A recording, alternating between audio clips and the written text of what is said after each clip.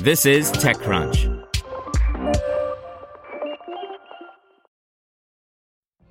What if you could have a career where the opportunities are as vast as our nation, where it's not about mission statements, but a shared mission?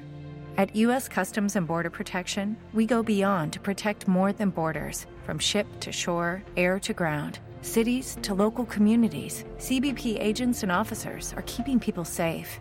Join U.S. Customs and Border Protection and go beyond for something far greater than yourself. Learn more at cbp.gov/careers. Want to learn how you can make smarter decisions with your money? Well, I've got the podcast for you. I'm Sean Piles, and I host NerdWallet's Smart Money Podcast. Our show features our team of nerds, personal finance experts in credit cards, banking, investing, and more. And they'll help you make the most of your money while cutting through the clutter and misinformation in today's world of personal finance. You'll get clarity on strategies to help you build your wealth, invest wisely, shop for financial products, and plan for major life events. Listen to NerdWallet's Smart Money Podcast wherever you get your podcasts. Welcome to TechCrunch Daily News, a roundup of the top tech news of the day. Presented by Bose. Bose frames look like regular sunglasses, but tiny speakers hidden in the temples create an immersive experience unlike any other. Go to Bose.com to find out more. Huawei will take a big hit from its US ban, iPhones may get 5G support next year, and Venmo faces more privacy concerns. Here's your Daily Crunch for June 17th, 2019. First up, following a string of trade restrictions from the U.S., China's Huawei expects its revenues to drop $30 billion below forecast over the next 2 years, said founder and chief executive Ren Zhengfei today. Also, the firm's overseas smartphone shipment is tipped to drop 40%. That said, Ren claimed that after a period of adjustment, Huawei's output will be rejuvenated by 2021. In hardware news, the latest report from renowned Apple leaker Ming-Chi Kuo claims that high-end iPhones are set to get 5G in the second half of 2020. By 2021, all models are set to be on board with the next-gen wireless standard.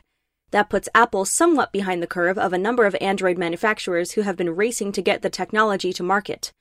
Of course, those companies may be putting the cart before the horse, with wireless carriers providing extremely limited access to the tech through the end of 2019. In security news, a computer science student has scraped 7 million Venmo transactions to prove that users' public activity can still be easily obtained, a year after a privacy researcher performed a similar feat. Dan Salmon said that he scraped the transactions during a cumulative 6 months to raise awareness and warn users to set their Venmo payments to private. Venmo has done little to curb the privacy issue for its 40 million users since the scraping effort blew up a year ago. In automotive news, for the non-Tesla owner, the name TESLAB is likely a foreign one. But among Tesla owners obsessed with understanding how their electric vehicle performs, TESLAB is a familiar friend. TESLAB is a free app that's like a Fitbit for a Tesla vehicle. Tesla owners who download the app can track their efficiency, total trip miles, and use it to control certain functions of the vehicle. There's even a gamification piece that lets users earn badges for hitting milestones or completing tasks. The tiny upstart is poised to turn a monster amount of Tesla data into dollars. Next up, Target checkouts have been hit by an outage for a second day in a row. In a statement, Target said it could confirm that this was not a data breach or security-related issue, and no guest information was compromised at any time. Instead, the company blamed the outage on an internal technology issue without disclosing specifics. The retail giant was forced to pay $162 million in expenses related to a data breach in 2013. In funding news, startup founders need to decide how much salary is enough. While the ultimate goal is a successful exit, not everyone gets there, and it begs the question, how much is fair to take out in the form of salary, especially in the early years when money is tight? TechCrunch's Ron Miller discovered there are no hard and fast answers. To read the full article, an Extra Crunch subscription is required. And finally, here's a rundown of this week's TechCrunch podcasts. The Equity team has some thoughts on Silicon Valley's founder fetish, arguing that it infantilizes public companies. And on the latest episode of Original Content, we review the new season of Black Mirror. That's all for today. Check back weekday afternoons for more from TechCrunch, or go to TechCrunch.com.